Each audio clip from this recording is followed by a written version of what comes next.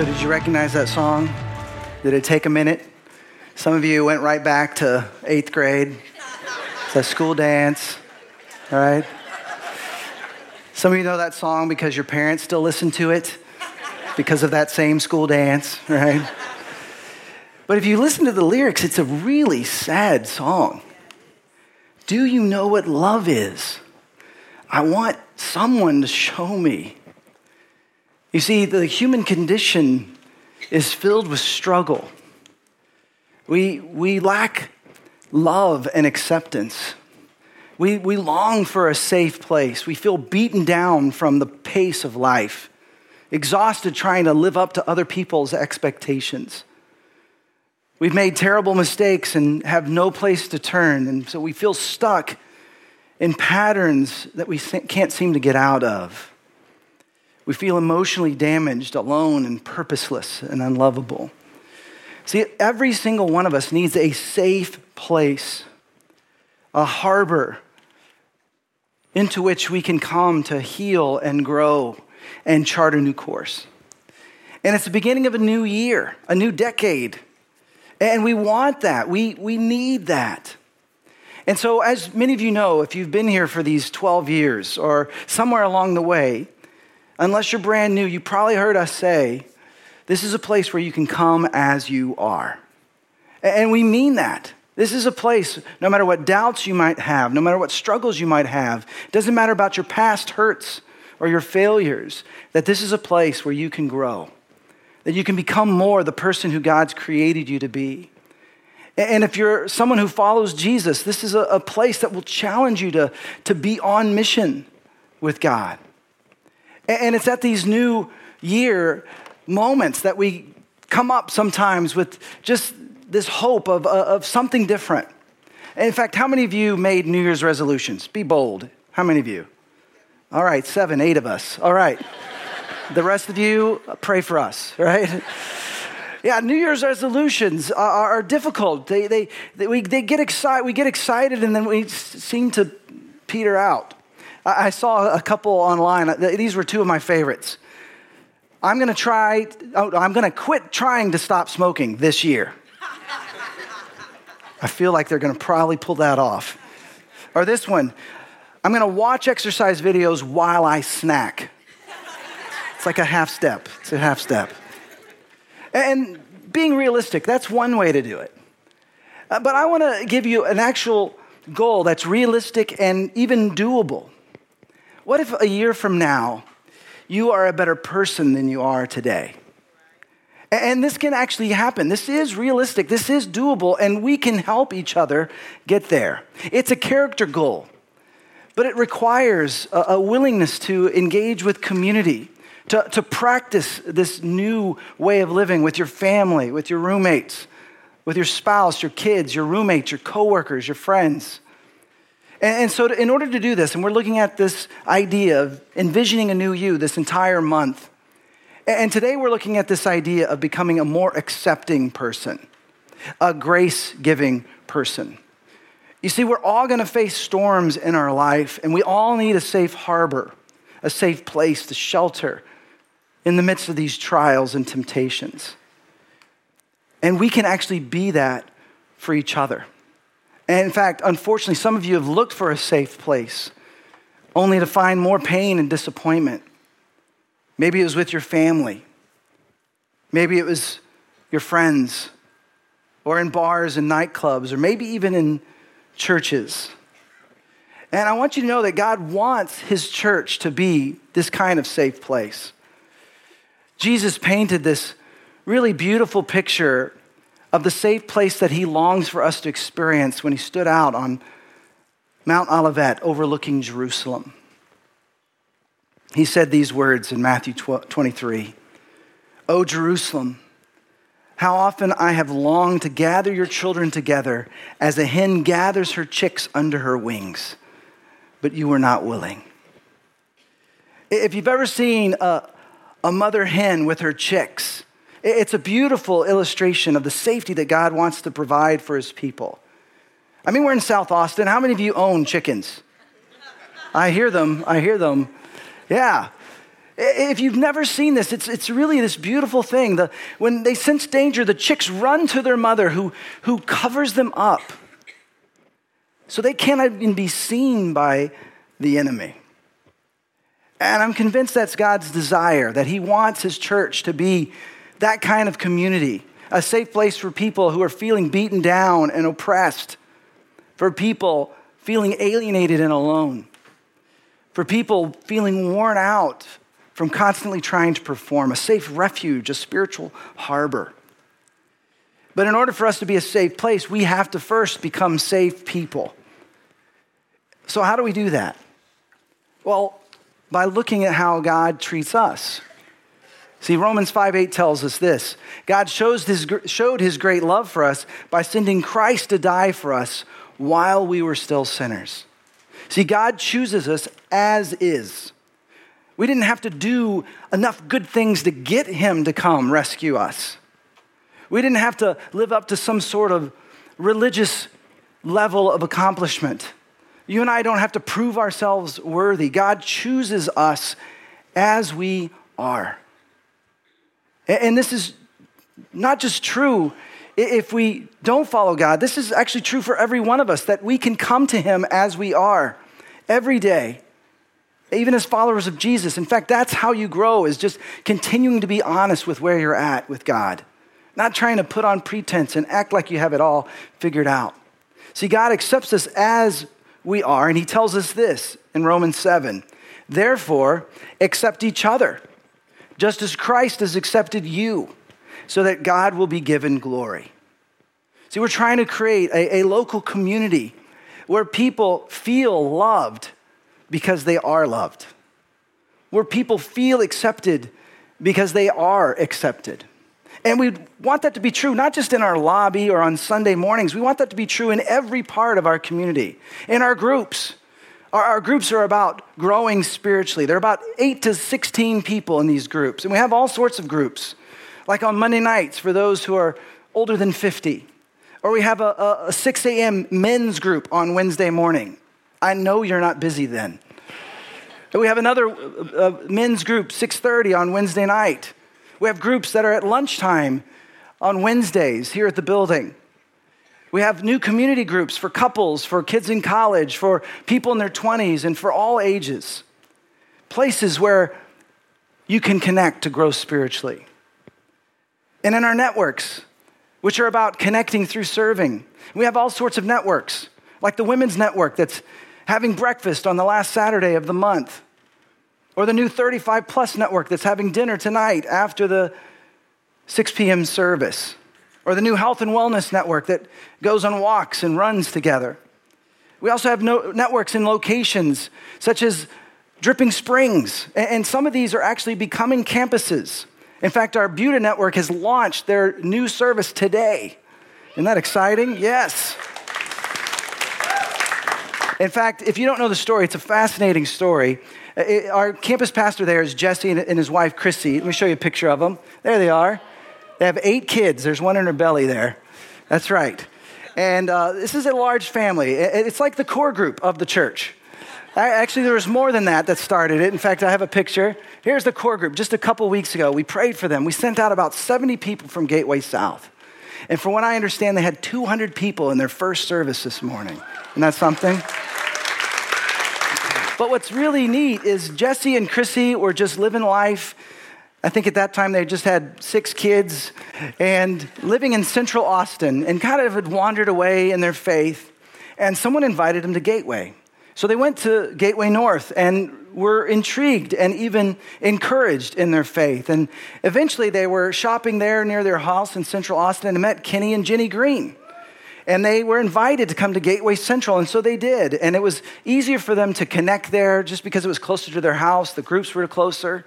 Next thing you know, they're serving in a network and they're growing in a group. He eventually quits his job to become an intern. She becomes an intern. And they have now, 5 years after coming for the first time to Gateway, are launching campus in Buda. See, it's an amazing thing that what God can do when we step in to a relationship with him, beyond what we could ever ask or imagine. What's fun is that they've kind of taken on this joke that Ricky Etchiona, our student pastor, said on the Sunday before Christmas. Buda, we're just south of weird and north of boring. That's like their new thing, right? Now, I don't know if they're knocking on New Braunfels or San Antonio. I'm not sure. But some of you may wonder, well, why do we do different campuses? I mean, we sent out 70 people to Gateway that became Gateway Central 3 years ago. We sent out 70 to Buda more recently. And it's hard when we send out people we love and we don't get to see them as much. We miss them.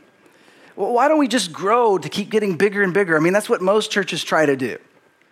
Well, see, our aim is to love God and to love people, all people.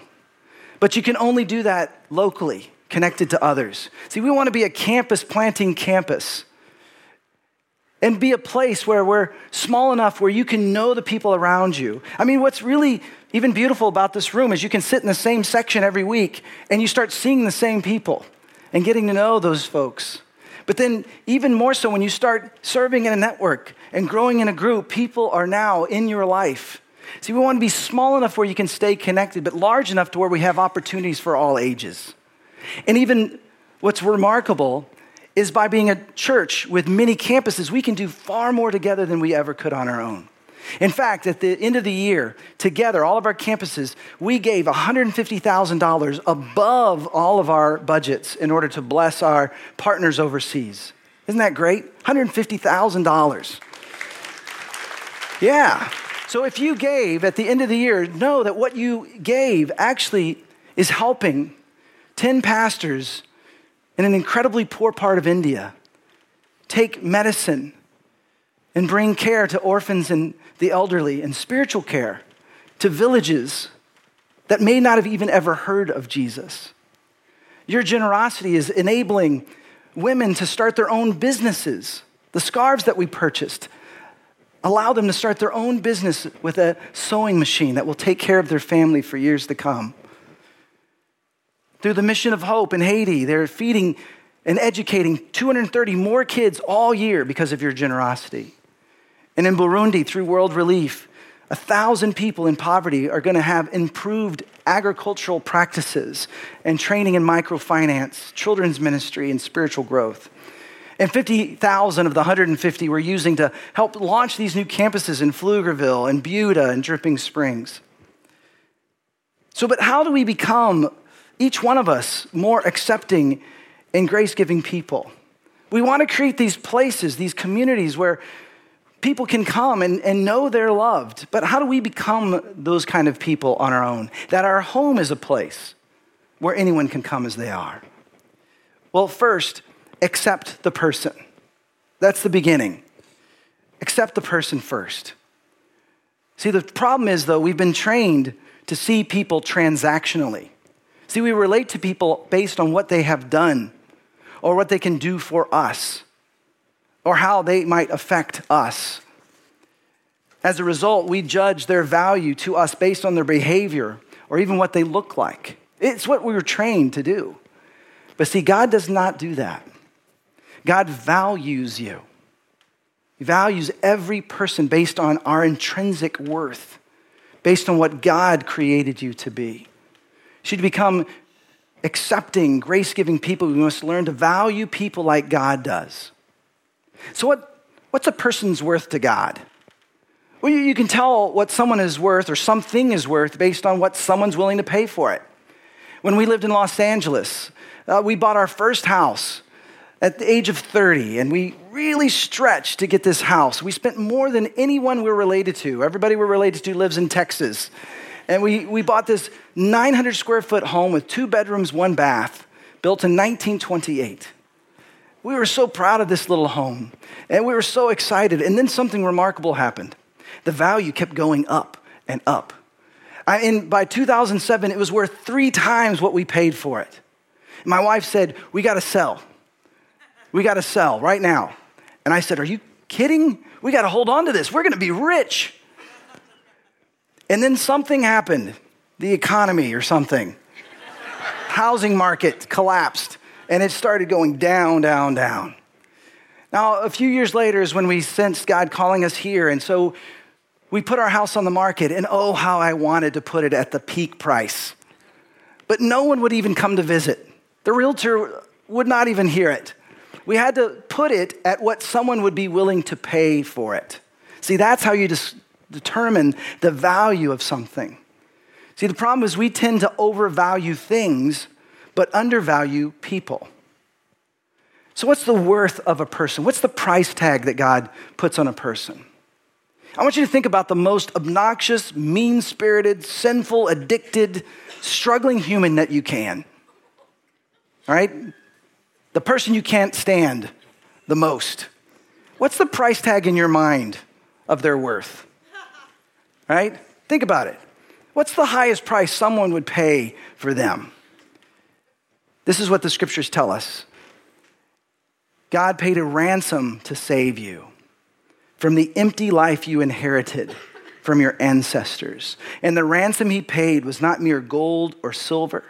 It was the precious blood of Christ. See, God loves you so much that he came to rescue you before you or I ever did anything right or anything wrong. He showed your value in that he was willing to shed his blood, to die on the cross for you and me. God set the value of each person by what he was willing to pay, sacrificing himself. See, he values you and me and everyone that's walked and walking on this planet. He values Muslims and Buddhists, immigrants, people in the gay community, Republicans, Democrats, nice, happy people, drug addicts, crooked CEOs. He even values Christians. See, every person from every nation has eternal value, and Jesus demonstrated that value as he gave his life for humanity. He gave all he could pay as a human. Jesus said this in John 12, "When I am lifted up from the earth, I will draw all people to myself." He was referring to that moment when he willingly gave himself, dying on the cross for all people. Why? Why would he do this? Because he sees what you are truly worth to the artist who created you. Some of you know this analogy we've shared over the years. But in 1997, my wife and I decided to go on really kind of like an epic honeymoon. At the time, we were living in Seattle. Now, we had gotten married in Dallas-Fort Worth, and we went on our honeymoon to Los Angeles. And it was fun, for sure. It's all we could afford. And it's kind of weird, though, to go somewhere you're going to live eventually for a honeymoon. And so at this point, we were kind of thinking about moving to Los Angeles, but we were living in Seattle, and so we decided to go on a 3-week trip to Europe. And we were so excited. We didn't have any kids at the time. We had able to save up, and we were going to do this on the cheap, and it was going to be so much fun. And we got there, and we saw 7 countries in those 3 weeks. We did Rome in a day, Paris in a day, Barcelona in a day. Now, I don't necessarily recommend that. We were young and naive. We actually thought, let's just visit all the places, and then that way, when we come back later, we can stay longer. It's been, 30 years, and we've never made it back, right? But one of those places we went was Madrid. And Madrid was beautiful. And in all these places, we would go see old churches and go to these museums. And you become kind of like art critics and historians, right, as you travel Europe. And my favorite painting is by Diego Velázquez. It's called Las Meninas. Have you seen it? Let me show you. Maybe you will recognize it. Las Meninas. It means the ladies in waiting. Now, I want you to look closely at it. It's a beautiful painting. By some, it's considered the greatest piece of art on the planet. But I want you to notice, the reason I like it, it's the first photobomb in world history. See, that's Velázquez standing there with the paintbrush on the left. And what's fascinating is we know the names of everybody in this painting, except for the bodyguard, the guy on the top right, and the dog there at the bottom. But we do know that the dog comes from the lineage of a gift, a mastiff given by King James I. And so this painting, though, what's fascinating is, see, Diego Velázquez was the official painter for King Philip IV. and his wife, the queen, who was from Austria. They're actually in the painting too. Can you see them? That's them in the mirror. See, what this painting is doing is you and I are standing in the place where the king and queen were standing. See, he's stepping back from the painting. He's looking back. The painting is on the left. He can see what he's painting, but we can see what the king and queen can see. And right in the middle is their little girl who grew up to become the holy empress of Rome.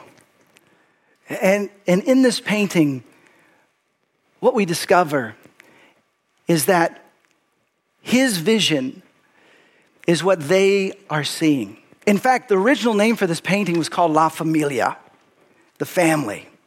It's what the royal parents could see. Now, this was the king's favorite painting. In fact, he kept it in his study. And after he died, it stayed in the palace. And the only other place it's ever been seen was at the Prado, the museum that we were at. It's never been put out on loan. It's just too valuable. It's too amazing of a painting. The Spanish don't want to share this kind of painting with the world. But something tragic happened Christmas Eve in the year 1734. During Christmas Mass, a fire began in the palace. In fact, legend has it that as the bells were ringing to warn people of the fire, they just thought it was part of the Christmas Mass.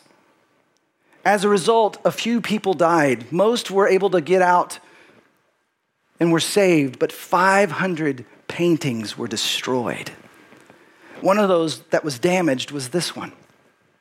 Now, just imagine you were there the day after. The whole palace is in rubble. The furniture and the tapestries and the paintings are all just on the ground, covered in soot and dirt and mud. Say you were to come across Las Maninas and you saw it. Would you just consider it trash? Would you just leave it there to be discarded with the rest of what had been ruined? Would you only see the mud and the damage? Of course not. We would look past that mud and we would see the masterpiece. We would know it's worth millions and we'd carefully take it to a master artist in order for him to restore it to its original value. You see, you are a masterpiece covered in mud. But you are royalty. See, God sees more in you than you see in yourself. God has an eternal memory of you. He can see who you were created to be before you did or didn't do anything. Listen to this verse, one of our favorite verses here at Gateway, Ephesians chapter 2. For we are God's masterpiece. He has created us anew in Christ Jesus so we can do the good things he planned for us long ago. Think about what that means. God sees you fully, eternally, always has, always will. Nothing you've done or failed to do or will do can change that. That's why he put a price tag on your life at the highest value possible on earth. And that's not just true of you and me. That's true of every person that you've looked at, that you've seen. See, to become an accepting, grace-giving person, you must see the masterpiece under the mud in yourself and in others. See, but the problem is some of us struggle with believing God loves us in this way because people claiming to follow Jesus judged us. They failed to offer grace. They didn't live out what Jesus said and the Bible teaches. Now, this was true in Jesus' day, too. The religious leaders were called Pharisees, and they loved to judge other people. So Jesus would go to those that they were judging. If you look at the scriptures, you can see that he interacted the most with the people that were not welcome in the synagogue, with women, with Gentiles, with those who were sick, the sinners, the lepers. See, God's love is for those the church has rejected, even to this day. And I want to encourage you, if you're here reluctantly and you've been wounded in the past by people who call themselves Christians, don't let judgmental religious people keep you from knowing the God who loves you, who cares for you, who is inviting all who truly follow him to be these kind of accepting, grace-giving people. So how do we accept the person first? Well, we picture in our mind's eye the masterpiece that God created them to be. We see past the mud and start by treating others as eternally valuable to God. Have you ever been around somebody that you really like? Someone with whom you know you really matter? Oh, what was it about that experience that was so enjoyable? I mean, think about it. They probably ask you a lot of questions, and they listen to your answer. Have you ever talked with someone you can tell they're thinking about their next question while you're answering their first one? You don't feel as cared for. But see, these are people that when you're in their presence, they listen deeply to you and your story. They encourage you. They are genuinely wanting to get to know you. And you probably wanted to be around that person more and more because it feels good to experience just a glimpse of God's grace-giving acceptance through another person. And to become people who give grace-giving acceptance, we have to pay attention to how we frame people. See, what you hold in your heart, the mental framework in which you picture a person, is what people react to most.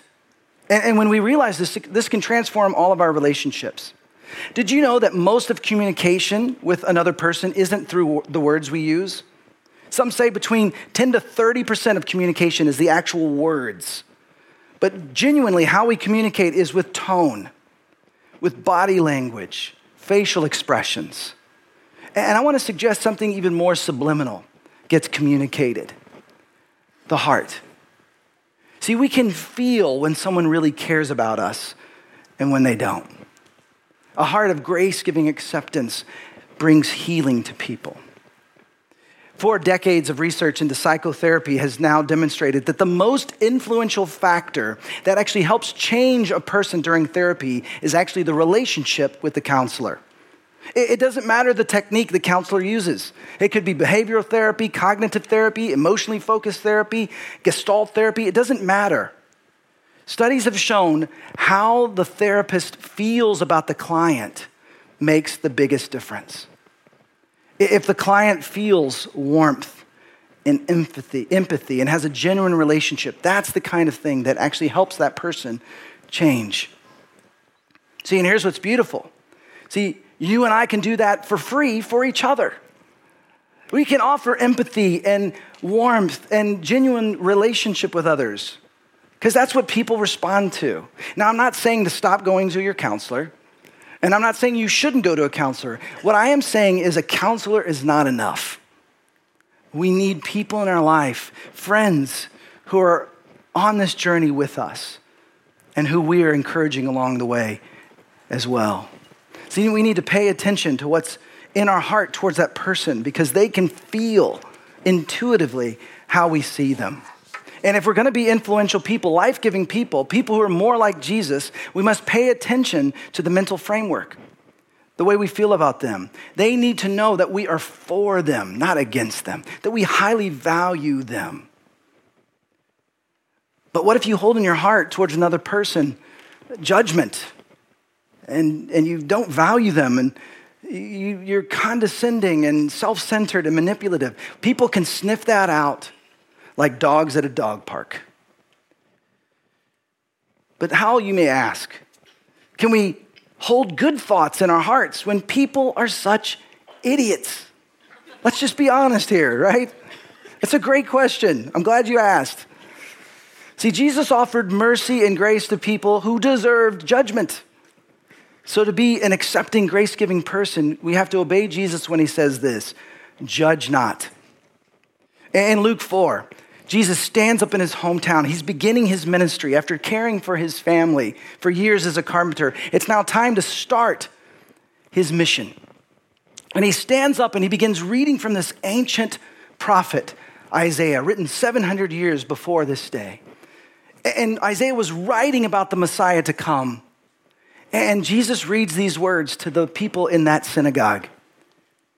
The Spirit of the sovereign Lord is on me, because the Lord has anointed me to proclaim good news to the poor. He has sent me to bind up the brokenhearted, to proclaim freedom for the captives and release from darkness for the prisoners, to proclaim the year of the Lord's favor. Now, what's interesting is Jesus actually cuts off the rest of the sentence. He actually didn't finish reading it. See, he wanted to stop and make sure that the message that he has and the message that his followers have should be this: we are for you. This is the year of the Lord's favor, and we're here to serve you. That God is for you and not against you. Do people perceive you in that way? Do they perceive you as for them or against them or annoyed, easily distracted from time with them? See what the rest of this sentence actually says. In Isaiah 61, it says, to proclaim the year of the Lord's favor and the day of vengeance of our God.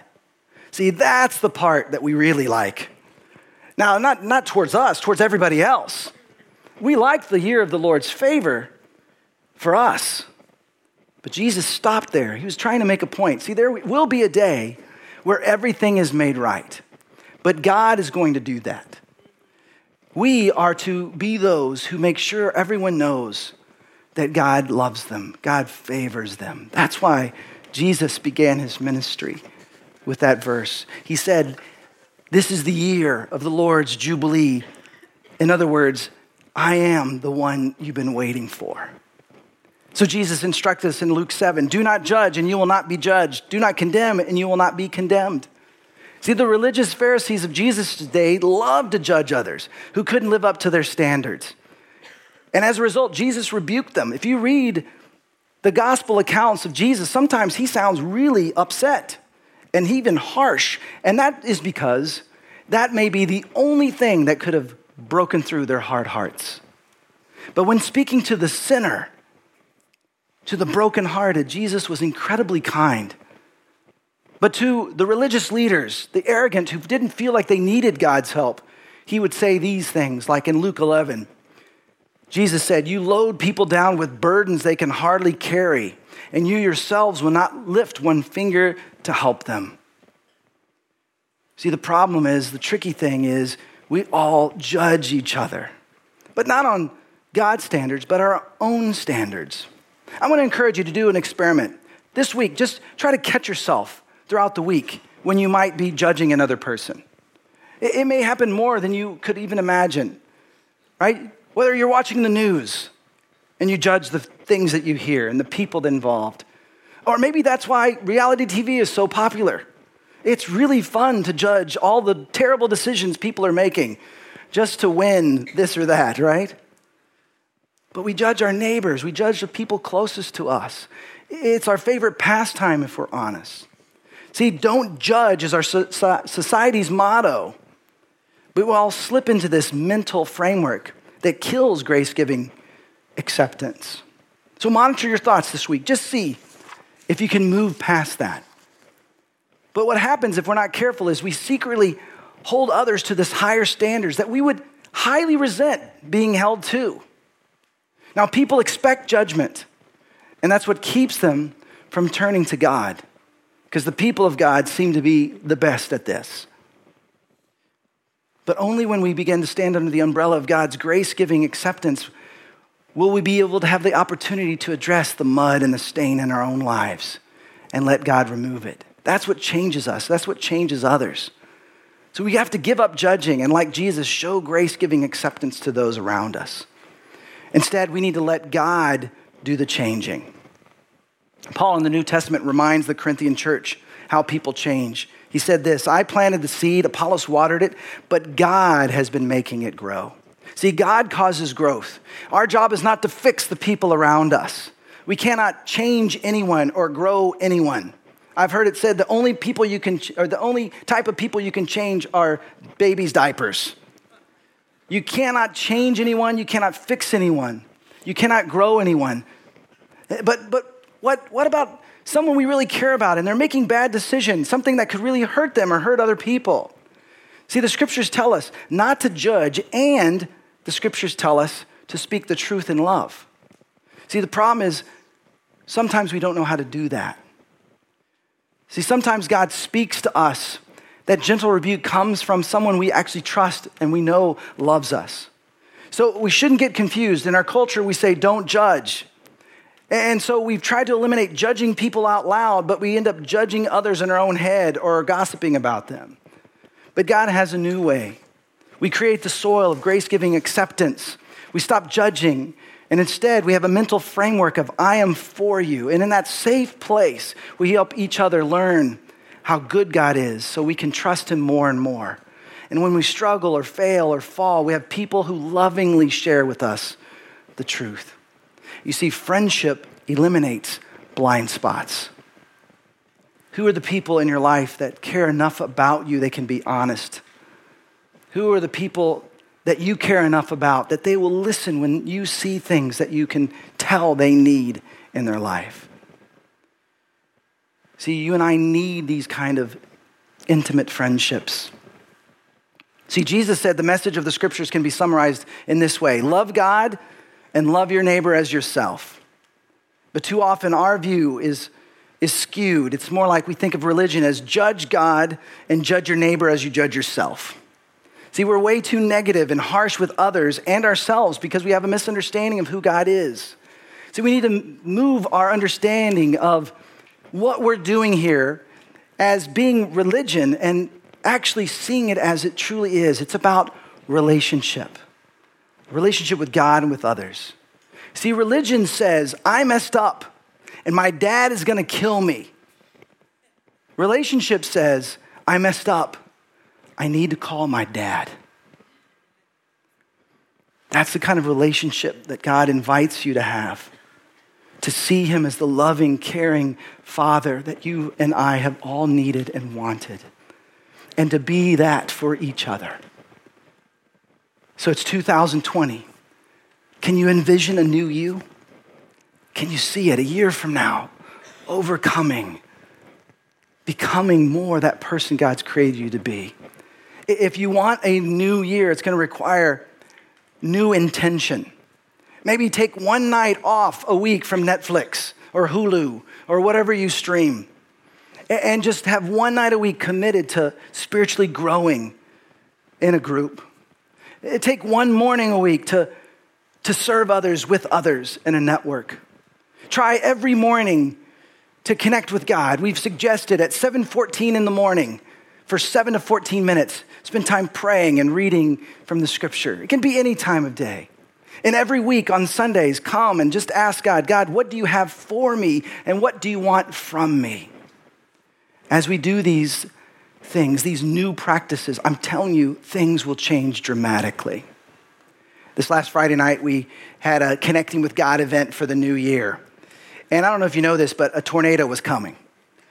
Schools canceled extracurriculars, and it was, windy and dark. And we started at 6:30, and it was clear and fine. And we ended at 9:30, and it had poured in between. But no one got wet who came. If it one who came, and it just, for many people I didn't know, had just stepped out of their comfort zone, just wanting to do something a little different, just to get to know a few other people. But one of those who came sent me a text the next day. And she said this: I had been dealing with loneliness and wanting attention, but realized what I needed was intimacy with God. I got that last night, and it was so fulfilling that I just cried. I also realized I can't have any substitute, that I'm not satisfied, and I want more of God. See, in this new year, what if instead of judging others to make ourselves feel better, what if instead of running off to the normal things that we go to for comfort, what if we sought out more of God and more of God's people? When we do that, we will be transformed and become the person God created us to be. Let's pray together. Heavenly Father, it's overwhelming to consider how much you love us. God, forgive us when we have not conveyed your love through our words and actions to those around us. God, forgive us for seeing things through a skewed perspective rather than allowing you to tell us who you've created us to be. We've allowed the world and our damaged experiences to skew us. God, help us to see with your eyes how much you love and value all the people around us. God, help us to see how much you love us. And as we experience your love, may it bubble out of our life and into the lives of those around us. God, may our families feel different. Our apartments with our roommates, may our experience be different. Where we work, where we go to school, our neighborhoods, may they be different because we are representing you as loving, accepting, grace-giving royalty. God, may we live out who you've created us to be, your sons and daughters of the King. In Jesus' name we pray, amen.